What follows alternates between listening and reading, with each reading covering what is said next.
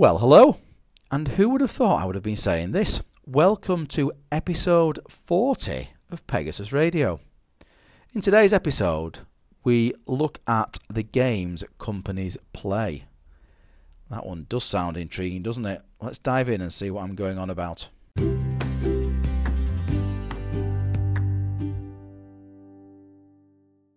Well, episode 40, and I'm still going strong with this podcast. So, as I'm recording today, there have so far been 2,675 listens to my podcast episodes. I'm so very, very grateful to all of those who've listened to episodes so far, and I promise I'm going to continue to try and bring you more value. Certainly, let's try and bust to 3,000 plays shortly and keep going. So, today's episode, the games that companies play. Doesn't that one sound like an intriguing title? So I'm hopefully going to be a little bit like, I'm going to give you some x-ray glasses today for you to maybe see through some of the kind of rubbish that companies do by trying to sell you things that they sell are perks or benefits for you or something to help improve your position, when actually many of them are very clever ways for them to improve their own position. Now, some of these are very obvious. Some of them you may, I guess, kind of scratch your head at slightly and say, Paul, you may be grasping at straws a little bit too much there. But, hear me out. And at the very least, hopefully, this may give you a better perspective about why companies do some things, and for you not to always kind of grab them with two hands sometimes when they're offered to you, because, as I say, in many cases, they're not always there to help you, in my humble opinion. Okay, the first one is notice periods. So, obviously, I guess the kind of three key notice periods that kick around out there are 1 month, 3 months, and 6 months. Now, candidly, notice periods are a bit of a funny one in my opinion. I don't think they massively serve anybody. I think 1 month's notice definitely works well. But I think when you start to get to 3 and 6 months, I do question the validity and the point of them. The reality is, if somebody's choosing to leave a business, then for the sake of both the individual and the business they are leaving, there's no point in dragging out a notice period. The individual doesn't want to be there. It doesn't mean that they're not going to behave diligently while they're serving their notice, but the reality is they're equally no longer going to give 110%. And equally, from the business perspective, it's very difficult to plan around that individual. A business can't give somebody a new project to do, for example, because obviously they're going to be letting the client down by doing so. So in often cases, the kind of work that they're doing is kind of bitty and maybe just kind of winding down. And on top of that, there's a morale issue. The individual doesn't really want to be there any longer, and certainly their colleagues are aware of that. So the longer you drag out the notice periods, I don't think it serves anybody particularly well. And the reality is, if I'm honest, that a lot of businesses don't hold people to notice periods of 3 and 6 months for those very reasons. It doesn't serve either party. Now, however, companies will sell to you that the reason why they offer a higher notice period is to give you some peace of mind that should they have to let you go for any reason, then you've got a healthy notice period in place. Look, the reality is that in most cases, if you are good at what you do, you will not struggle to find another job. Yeah, I guess there are extreme cases. If we have a recession like the one back in 2008, 2009, yep, I get some people may have taken a little bit longer to find a new job than perhaps they would do otherwise. But that's, hopefully a kind of one-off scenario that may only happen every, God knows, 10 to 15 years. You can't legislate against that. The vast majority of the time, if you would suddenly find yourself out of work, I would hazard a guess, let's say, right, if it happened today, you're in most professions, whether it be construction, property, or even other wider industries, the vast majority of you would find a job relatively quickly, certainly within a month. So, it's a bit of a false promise that kind of really is there to look after you. Where it is there, the main reason I think a lot of companies do this is actually to act as a deterrent to other potential employers. So let me explain what I mean by that. The reality is that if you are anything up to kind of senior delivery level, so let's say up to senior PM, senior QS, senior building surveyor, the reality is if companies are recruiting at that level, they're often recruiting because they've got a relatively immediate need. So certainly waiting 1 month is acceptable. At that level, even 3 months can sometimes be seen as a bit of a barrier, because companies maybe are not so keen on having to wait that long because they've got a relatively immediate need. Even worse is 6 months, and often that 6 month notice period can be enough to put a potential employer off of offering you a job, simply because they need to recruit right now. If you think about it, 6 months, that's half a year, that's half a business cycle for the year, where they've set themselves usually budgets at the beginning of the year to get through to the end of the year, and they're recruiting against that. For somebody to say, you've got to wait 6 months for me, will genuinely be enough to put many employers off going for that individual, however much they like them. Now, of course, there are exceptions there. If you're very senior and you're bringing potential business with you, etc., then companies may be prepared to wait 6 months. But certainly for the vast majority of roles, 6 months is a long time to wait, and candidly, it will be a barrier for you finding opportunities elsewhere. In fact, some people I know who've had to serve their 6 months notice have often handed their notice in without even an opportunity to go to, and just use that as a point to tick down to wait for the right opportunity to come along, which I don't think is necessarily that crazy if you're good at what you do. But certainly be very wary when companies try to increase your notice period. So to break it down, typically I would say anything up to kind of that senior delivery level, ideally, if you can, you want to be on 1 month's notice. If you tick into that associate bracket or kind of junior director bracket, then 3 months. The 6 months thing, I think, really should only be reserved for very senior executives who, frankly, would pose a significant business risk should they leave the business because of their potential client contacts, etc. So be very careful there. As I say, you may think it's there to protect you, but in a lot of cases, I would argue notice period is there to protect the actual company, so that they know that other competitors will be very dissuaded from trying to appoint you because it will be too long for them to wait for you. Okay, the next one I love, which I think people are just, you're looking at this with rose-tinted glasses, is academic fees. So let's say you're already employed by a business and you decide to do an MSc. I don't know, let's say an MSc in construction law. I guess the cost there for a two-year study would probably be, let's say, around £10,000. So your employer very kindly in speech marks offers to cover that cost for you, and you think that's great. You think they're really kind of trying to further your career.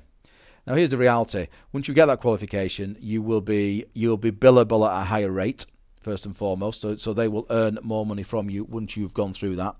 Often case, they won't really give you the necessary support you need in terms of time to study for that. So often, if you're doing that in your own time at the weekend, taking you away from kind of family time and maybe exercise, well-being, all that kind of stuff. So you'll be having to do that.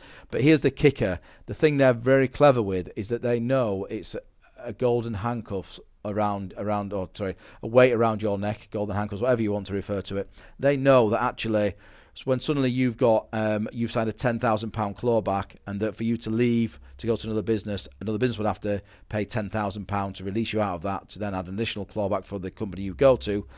They know a lot of companies probably won't do that, and so that's a deterrent again for a prospective employer to make you a job offer. Secondly, they use a very clever way to basically affect your salary. So basically to restrict your salary for the next 2 years. So when you come round to that first salary review after you're a year in, they will say to you, look, we're investing in you here. We're investing £10,000 for this MSc for you. So yeah, you're not going to get a salary increase. And what I often find is that companies will usually restrict individual salaries over the next 2 to 4 years of study such as that. And what that actually does, when you actually look at it in the grand scheme of things, is that they end up paying a lot less than that £10,000. So let's say, for argument's sake, to put some nuts and bolts on it, let's say you're a senior QS, maybe have an appetite for doing more within the construction law space. You're currently getting paid £50,000. Perhaps that's, let's say for argument's sake, already 10k below market value. They agree to pay an MSc for you for £10,000. So over the next 2 years, your salary stays the same at that £50,000 when you should really be getting paid somewhere circa 55 to 60,000. On top of that, when you finish the MSc, you've then probably got another 2 years of clawback, i.e. if you leave in those 2 years, that you have to pay the company back, or a prospective employer has to pay the company that money. So they've got an excuse probably over a period of 2 to 4 years to basically keep your salary below market value, because they've got this issue on you that you've got £10,000 that you owe them essentially. So again, really think about that one. Is it really out of the goodness of their heart that they're paying for that additional qualification for you, or is it a very clever way for them again to trap you in employment and probably kind of keep your salary lower than it needs to be? So have a think on that one. The next is bonuses, or more specifically, the timing of bonuses. So some businesses, and obviously this depends on the organisation, but some businesses can do one of two things: either pay you a lower salary than market rate, but tell you that they pay a very healthy bonus, which they may well do, but often in case that bonus is usually paid maybe once a year. So again, it's a cyclical thing. They know that you have to stay out that bonus each year, so they probably know each year that they've got a year's grace before you potentially contemplate looking outside of the market. Particularly if it's a very healthy bonus, it's a very clever way of them doing that. The other one is that they'll agree to pay a bonus. Let's say you have your review in January, but they won't pay the bonus until June.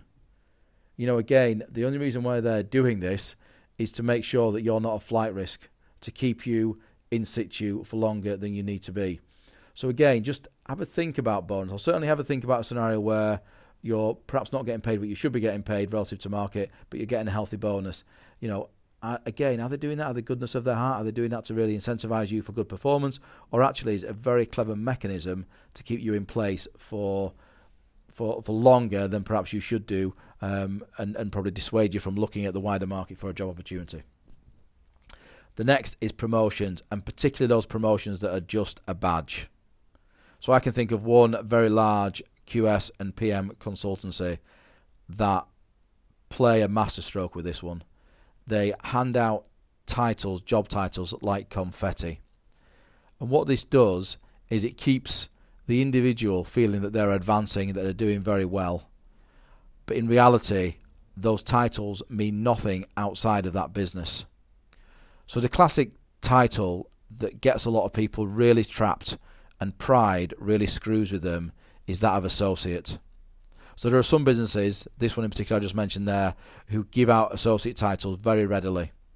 The reality is that associate title does not mean the same thing anywhere else in the industry. So typically, a typical associate, whether you be a project manager, a QS, a building surveyor, or even in other kind of industries, walks of life, an associate director will typically be somebody who's generating, in construction, anywhere between, depending on where you are in the country, anywhere between, let's say, 400, 600,000 in fees per year. You're probably managing a team.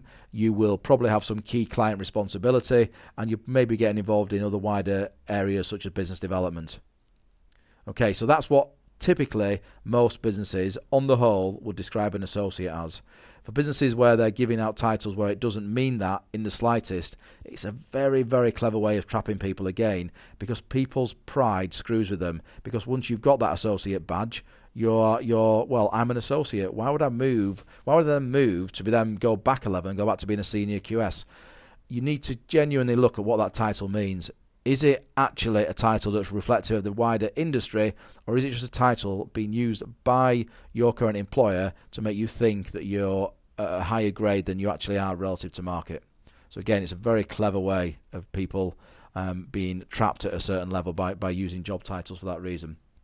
And equally, the same can be said of any promotion. Sometimes you will get a promotion, and actually, when you actually assess it and boil it down as to what you're actually doing, either A, there's not a lot of difference between that and your previous role, or again, it's a very clever way of kind of holding people. So the other one is when anybody becomes a director or a partner, whether that be equity or salaried.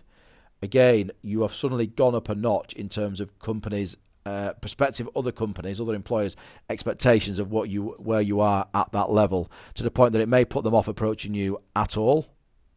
Or it may be that they expect you to be doing a certain amount of work output for that level. It may be that they expect you to bring a client bank with you. And again, it's a very clever way for companies to bump somebody up to that director partner level and hence dissuade other companies from going after you as an individual. So again, just take the rose-tinted glasses off.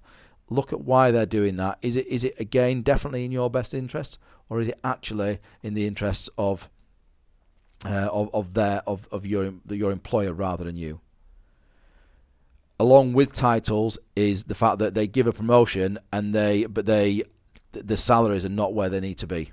So the salary is a lot lower than what you should be relative to the marketplace for the same title and level. These are all clever little subtle ways that companies use to kind of trap employees into feeling that they're the ones being rewarded and looked after, when actually the company is kind of, the company's a little bit like the casino. The house always wins, and they're using some very clever tactics to kind of trap you at probably kind of lower levels of salary than you need to be, certainly lower levels of progression than you need to be, by throwing titles at you that don't really mean a great deal. So just be very careful around that.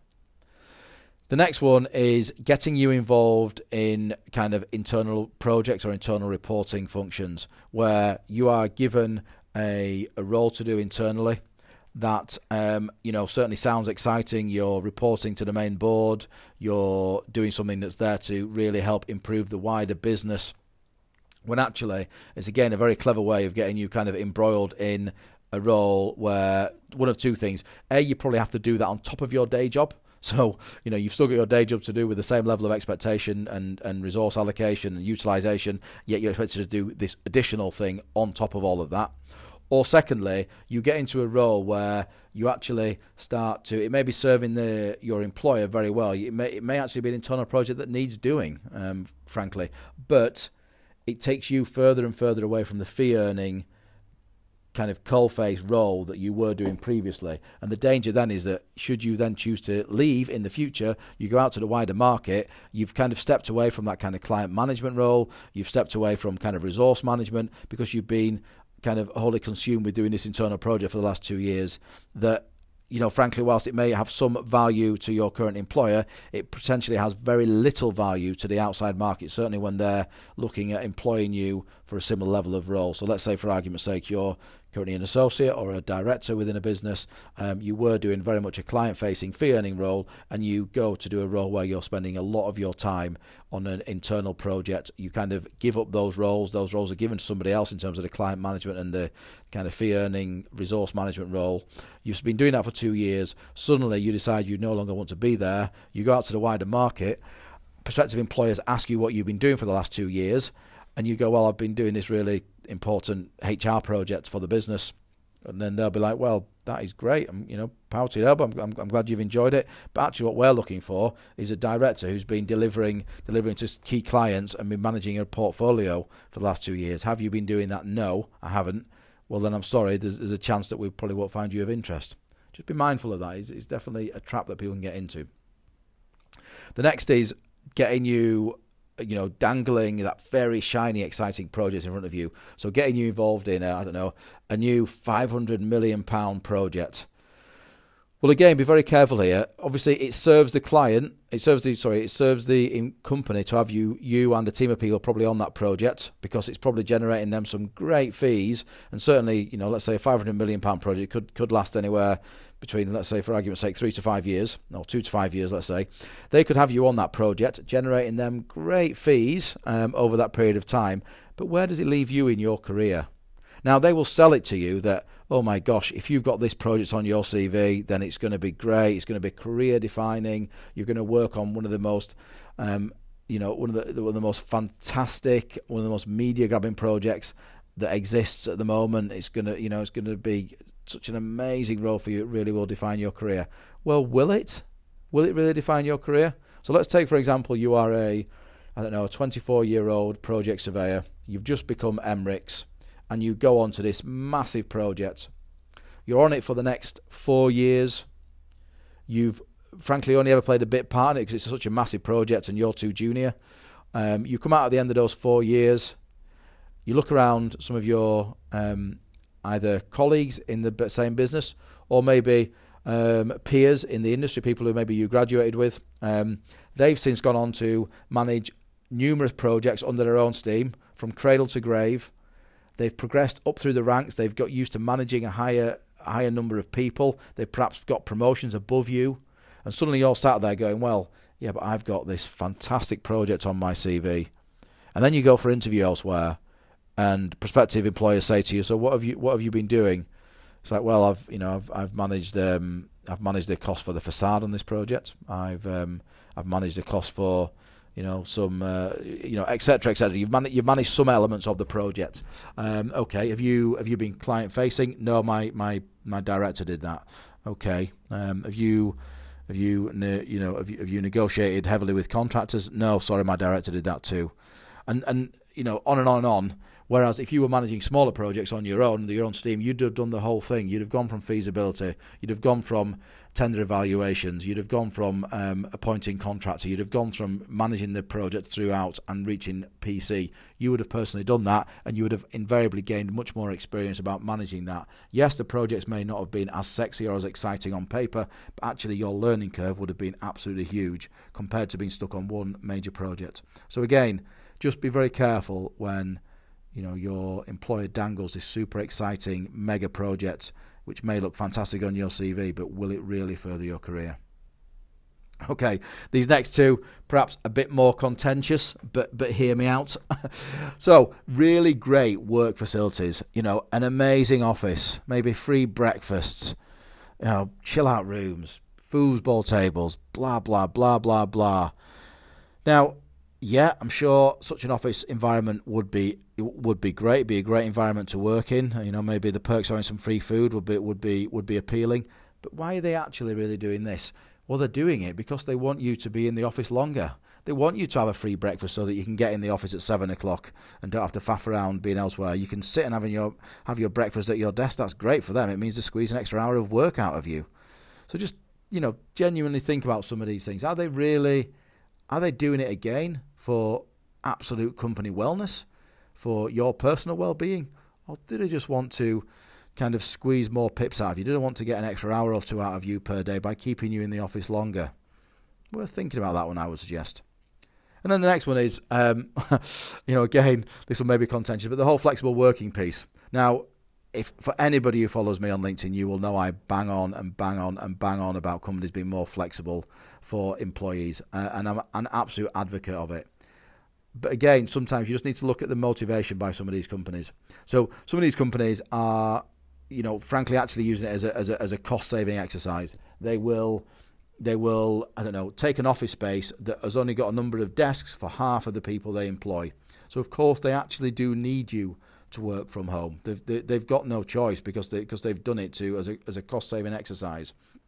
Now, that may be all well and good, and actually may be part of the strategy that they actively do want you to work from home and have that well-being, be able to drop the kids off at school, all of that kind of good stuff. Where it goes, in my opinion, where it goes wrong and where it's actually just another great cost-saving exercise on behalf of the company, and they're not really doing it for the individual's best interest, is where they still monitor you like a hawk, where you may be working from home, but you've still got to be signed in, goddammit, by 8:30, and you better not sign out of your system for the next X number of hours. Otherwise, you'll be getting calls from your boss asking you why the hell you're not working, why the hell you're not at your workstation. That's not really flexible working. That's not really trust. That's actually, they're still trying to manage you like a battery chicken. They're still trying to make sure that you're goddamn chained to your desk, whether it be at home or not. So is that really absolutely a perk? I don't know. I think in some cases, some businesses genuinely mean well with flexible working and intend it for the right reasons. Others, actually, it's, well, you know what, we can save some money by not having as many people sat in the office day to day, but god damn it, we're still going to squeeze the pips hard whilst they're sat at home. They're not having an easy ride, god damn it. They're not slacking. I guess my point of this, and I may not be explaining this right, but it's a mentality issue with companies. Are they genuinely giving you flexible working to really try and be a great employer and making your life personally easier, or is it, again, for them to sound like they're making your life easier, where actually they're going to squeeze the pips just as hard whilst also saving themselves money and adding more profit onto the bottom line? Oh my gosh, right, I think this could possibly be my longest ever podcast, and also quite possibly one of the most bloody rambly ones I've done as well. So I do apologise. But look, I hope that really has given you the opportunity to look with a different lens, to give you that X-ray vision, to actually look and say, are some of the things that companies, or some of my employers do for me, are they really there to genuinely help me, or are they actually there to, again, kind of keep me trapped, make me work harder? You need to just decide that, and just decide the genuine ethics and the genuine morals of why your employer is doing that, and think long and hard about it. Don't just take it as verbatim that they're doing you a favour and they're trying to look after you. There's a real difference between really amazing employers who genuinely want the best for their people. Of course, all businesses need to drive a profit. I'm not blooming naive. I'm not unrealistic about the fact that if a business doesn't get profit, then they're nothing. But you just need to look about how they actually treat people and the motivations for companies to treat people that way. And likewise, there are some businesses that are, blatantly are bloody tough places to work, where they've got a high hours culture, where they do things like tie you into massive notice periods just because it's very difficult for them prospective employers to go after you. All sorts of things like that. Just look at why they're doing that. These mega shiny projects, Are they, is it really serving your career, or is it making that company a lot of money in the short term? And as I say, these swanky offices, why are they doing that? I would say it's to keep you chained to your desk longer, in my humble opinion, in many cases. Not all cases, but in many cases. And I appreciate the most contentious, maybe the flexible working piece. And as I say again, I'm an absolute massive advocate of companies offering employees more flexibility. But it's got to be to genuinely improve the life of the individual employee, not just a clever cost-cutting exercise. Right, I'm going to stop talking now. I need a drink. Have a fantastic weekend, everybody. I hope you find this one useful. It's gone on longer than all of my others, so I do apologise there. And as I say, more to come. And once again, lastly, thank you again for all people who have listened to any of my episodes so far. Have a good one. Bye.